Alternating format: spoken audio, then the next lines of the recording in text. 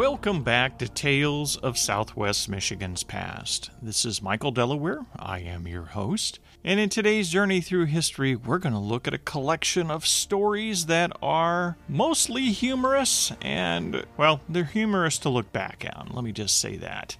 There are a collection of stories that I found from the pioneer era of Lansing, Michigan. And I previously did an episode on some of the early pioneer stories of Daniel Mevis as a boy. And in his collection of stories, he also has a lot of interesting anecdotes about other events and things that happened around Lansing, Michigan when he was growing up, including a few stories that were told and a few of his own experiences. And so in this collection, I found these stories to be quite funny, so I thought I would put them all together in this episode and share some of them with you. So come along and join me. And oh, there's a witch story in here too. Perfect for Halloween.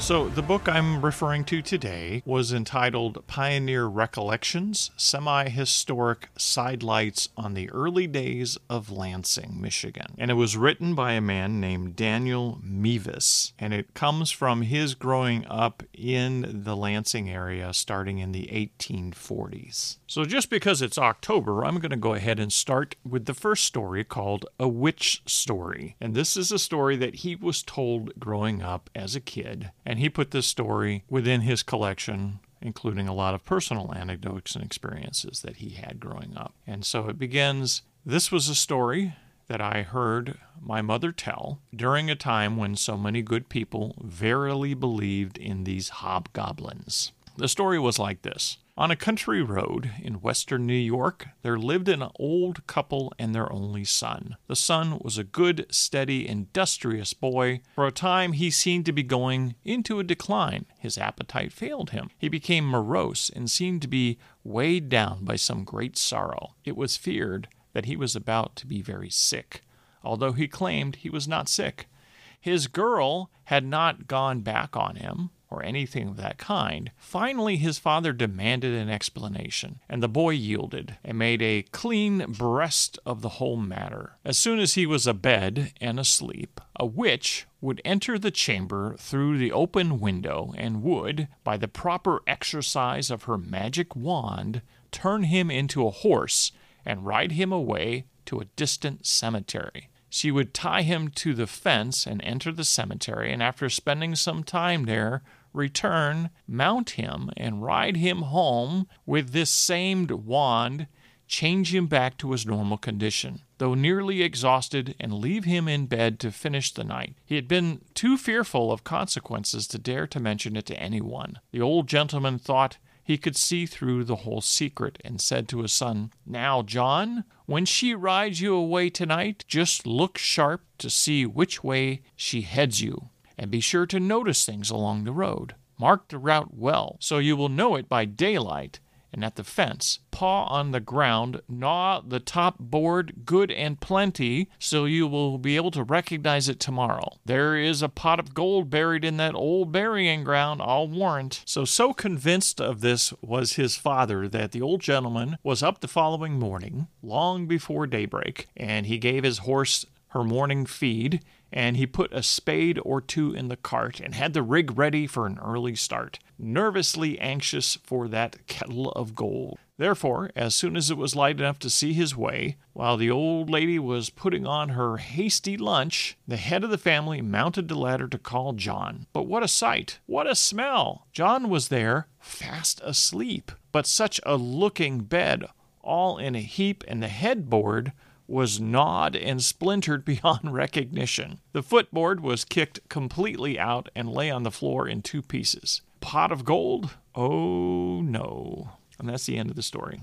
The next story is called Feared Windstorms. You will undoubtedly remember E.E. Beebe, one of our then most eccentric businessmen, who built him a home over on Cedar Street, mostly underground, on account of his extreme fear of windstorms, and who want to express his views on political and social questions in such a peculiar and striking manner that it raised in their mind grave doubts as to his sanity and yet he was one of the best-known men in town. And then there was the kind-hearted old Dr. D.G. McClure, who built and ran a drugstore on the site of the Hollister block. How I pitied the poor old man. One morning, soon after building his new shop and it was finished, some vandal had painted in large letters on the cornice, "Hay, oats, and stabling," while the old doctor slept. Of course, it was a painfully plain building and did resemble a stable, but it grieved the old gentleman very much, and he offered 25 cents reward for the perpetrator. The store finally burned down. During the burning, the old man was so bent on saving his wines and liquors that he forgot a certain tin box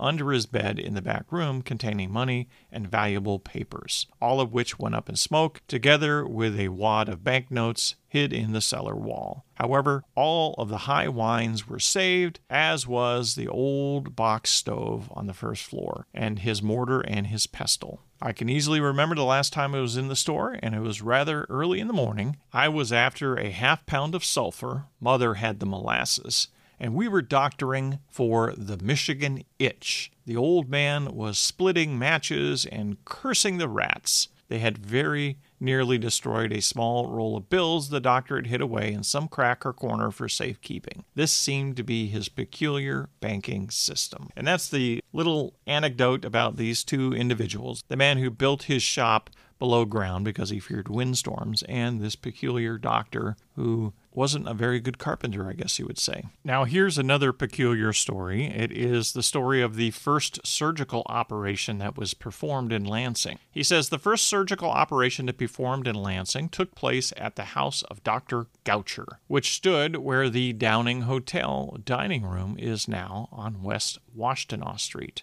Remember, this book was written in 1911. The victim was one Elisha Briggs, a stranger in town, whose leg was broken accidentally in alighting from the stage. He was taken into Dr. Goucher's office for care and treatment. The doctor said he had never set a broken leg, nor arm, as for that matter, but he thought he could cut it off, and according to his opinion, that would be the best thing to do anyways. So accordingly, he secured the assistance of Dr. Crawford, and the twain cut the unfortunate man's leg off the best they could. Of course, the man died. The stranger had a well-filled purse on his persons, and the doctors took charge of the purse, and a young man by the name of Daniel Buck took charge of the remain and buried them in the Potter's Field in the village cemetery, which is on Cedar Street and Michigan Avenue, now east side of the park. Potter's Field was down near a frog pond, now the artificial lake. It was only a few blocks south of this that one Oliver Rice was terribly frightened a few years later. Oliver was working a scraper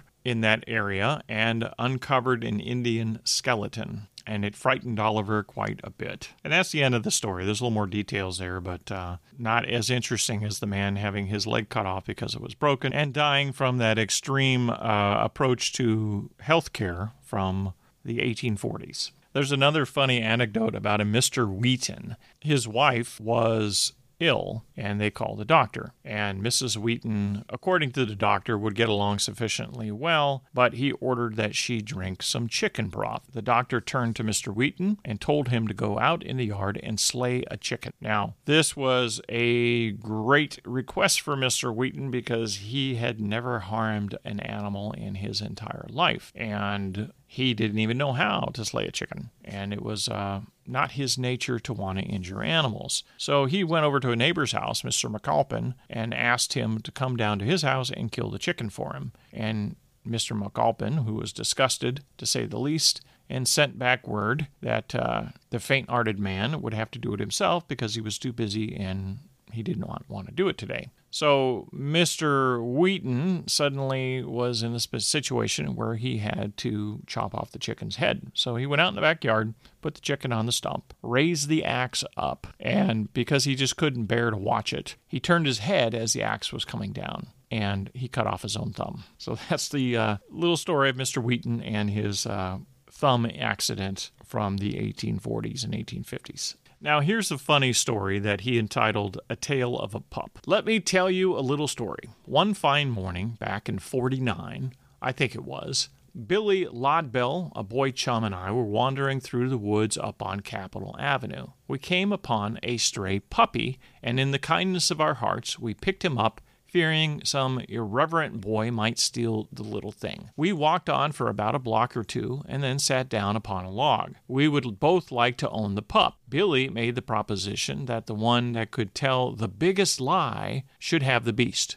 While we were working on this, along came old Elder Merrill. He stopped to admire our prize, and Billy, the dunce, up and told him what we were about, and well, you should have seen that elder. He stood himself up full length, and throwing up both hands in holy horror, he began to preach to us. He gave us the Washington story, the story where Washington could not tell a lie, that sort of thing. I interrupted him here by making the remark that George Washington was probably the only boy at that early period of our country's history that could not tell some kind of a lie if he tried right hard. However, the elder kept on talking and wound up with saying, "Boys, look at me. I'm a man over 60, and I never told a lie in my life." I says to Billy, "Give the elder the pup," and that's the end of that story. I'll let that one percolate there for a few minutes.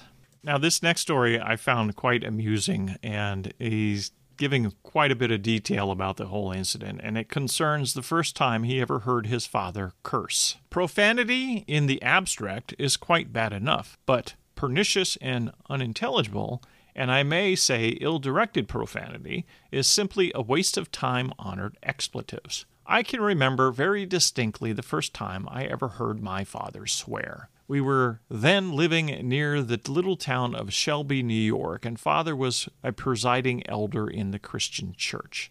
This was before they moved to Michigan. The regular circuit rider for that territory had been taken suddenly sick, and so Father had to do the preaching at the Stapleton schoolhouse or get someone to do it. There was no time to look around, for Dad only received his notice about early candlelight Saturday night. So the old gent was stuck with the job all right. Hence, the following morning, tolerable early, my brother went out to the hovel with Father to help hook him on. He's talking about hooking on the horse. Now, the day previous, Father had traded horses with a friend from Lockport and got a boot, of course. However, the new equine acquisition was much longer than Doll, his original horse, and the traces would have to be let out a few holes. The traces are the straps or ropes or chains which a carriage or wagon is drawn by when you harness a horse to it. So they had to let out some of the holes to make the traces a little bit longer, which was no easy thing to do, it would appear. However, Father, being somewhat nervous and anxious for an early start, nearly broke his thumb trying to unbuckle the old stiff tug. Well, then came the expletives. Not, of course, as a classic and regular as one would be from a canal driver, but pretty good considering the want of practice. I think it's funny that he mentions that the canal drivers used to cuss and curse. That's kind of a little interesting tidbit of history there, because later in life, after he'd lived in New York, he took the canals, the Erie Canal Passage to the Great Lakes over to Detroit. So he would have had that experience later on when he's looking back and reflecting on that period of time. So that's just a little interesting anecdote from history that you don't hear otherwise from a biographical account of something. Suffice it to say that Dad and Hank finally got things together and drove around to the cabin door. Hank helped Mother into the sleigh, and away they went and were soon out of sight into the woods. I used to like to see Father in his Sunday clothes with his silk hat, swallow-tailed coat, stand-up collar, and wide, stiff black dicky. Preach? Oh, of course he could. But you should have heard Mother tell of that peculiar Sabbath day's journey. Of course, it was customary in those primitive days. The upper story or crown of a plug hat has a receptacle for any valuable papers or documents. So that's an interesting note of history, too, that the old hats of that period would have a little space inside that you could put papers. And at this particular time, Father had his best sermon, together with sundry memorandums, receipts, dunning letters, etc., safely protected with a silk handkerchief. So his father had all these papers, including that Sunday sermon that he wrote up, inside this little space at the top of his hat. Well, the wind was blowing on this pious couple as they pulled out, and it kept rising until it became almost a hurricane. And just as the elder was crossing a swiftly running wayside brook, only partially frozen over, Dad's hat blew off into the stream, sermon and all. It was a grand sermon, too, one of Lorenzo Dow's best. And if good old Lorenzo had been there, he would have gathered up material for several just as good from among the solid and somewhat distorted hit-or-miss profanity that rattled along down that innocent brooklet, with here and there a water-soaked scrap of Dad's pet sermon. So apparently the preacher that had to cancel and pass the job on to his father had already written the sermon for him. And that was the sermon that blew off with the hat into the frozen river. Now remember, they're in a sleigh, so this had to be winter time because they use a sleigh over the snow to get around during that time period. And this brook was partially frozen, so his hat blows off in this gush of wind and he loses everything. And he's out there cussing over there on his way to deliver a Sunday sermon. So it's just kind of an amusing anecdote from that period of time. And this would have been before the 1840s. Of course, it was up in New York, but he's telling this story as a recollection that he wrote from his growing up days, I guess in both in New York and early Michigan. And the final story that I'm going to tell is about the maple sugar making that was once an institution in Lansing. And he describes some of the early history of the maple sugar business during that time period. Pure maple sugar is a luxury. Our folks used to make it right here in the present corporate limits of the city 64 years ago. Remember, this was written in 1911. Our boiling works were located where now is the corner of Capitol Avenue and Saginaw Street, and the bush comprised of the adjacent region. We were novices in the business, and Father began by tapping any and all the larger trees.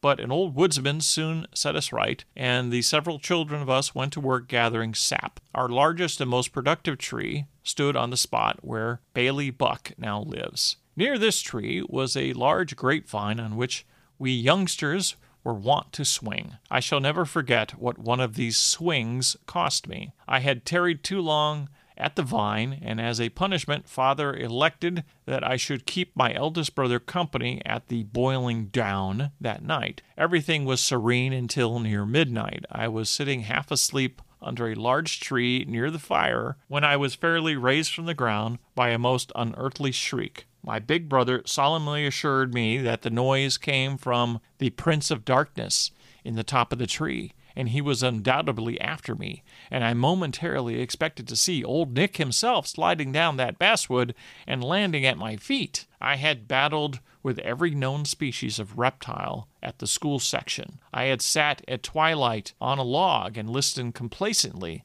to the plaintive cry of the wily panther. I had seized the young cub by the tail and run homeward with it just to vex the mother bear and make her show her teeth. I had sat with my brothers and sisters on the cabin floor inside the open door and tossed chips at the growling wolf. But I was glad enough when we finally returned to the cabin that night. I was soon in bed and covered up head and ears, and I went to sleep, but oh, what dreams. I saw the satanic majesty come up the ladder, and with a hellish grin on his sooty face, he made straight for me and gathered me up. He soared away into the inky space that lay between our peaceful cabin and his far-famed abode. To say I was frightened would be too weak an expression altogether. I tried the power of prayer. I could only think of the oft-repeated prayer my mother taught me to say on retiring. Now I lay me down to sleep, etc. But this would not do on the occasion of this kind, however. As we sped, the great black wings sending us through space at a rapid pace, and only when I began to feel that fervent heat and smell the fumes of sulfur did I awake to the realization that, very fortunately for me,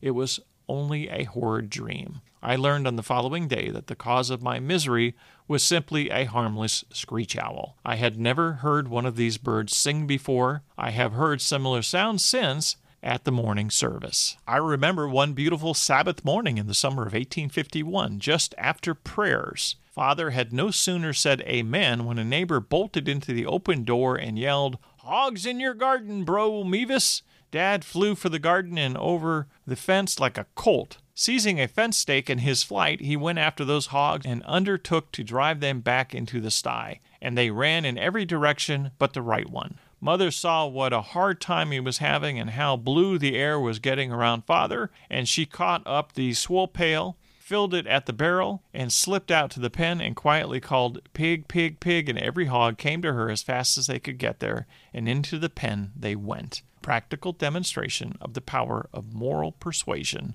versus brute force. And that is the end of that recollection that he put together and the series of stories that I've put together for you today from this man's writing. And I found each one of them interesting and unique and quite funny, as a matter of fact. So I hope you enjoyed today's episode. If you will be so kind as to leave a rating or review on whatever app that you are listening on, that always helps me to get new listeners to the podcast. And if you'd like to follow me on Facebook, you can find me at Michael Delaware Author, and like that page and follow me. I post a lot of information about my YouTube channel as well as my podcast episodes there. And if you'd like to reach out to me, you can find me at michaeldelaware.com. I'm always happy to hear from my listeners. And I have some good news. I just learned this past week that my book publication date, the official day, is March 11th, 2024. That is when the book will be available. So I will put links to that very soon, starting in my podcast episode descriptions, so that you guys can go over there and click a button and receive a email notification if you want of when the book is available, so you're reminded of that date. So I should have that link later this week, and so I'll try to put it on this episode so you can check it out and be on the first to be notified when the book is released. And until next time, when we take another journey into yesterday and explore even more fascinating tales of Southwest Michigan's past, thank you for listening.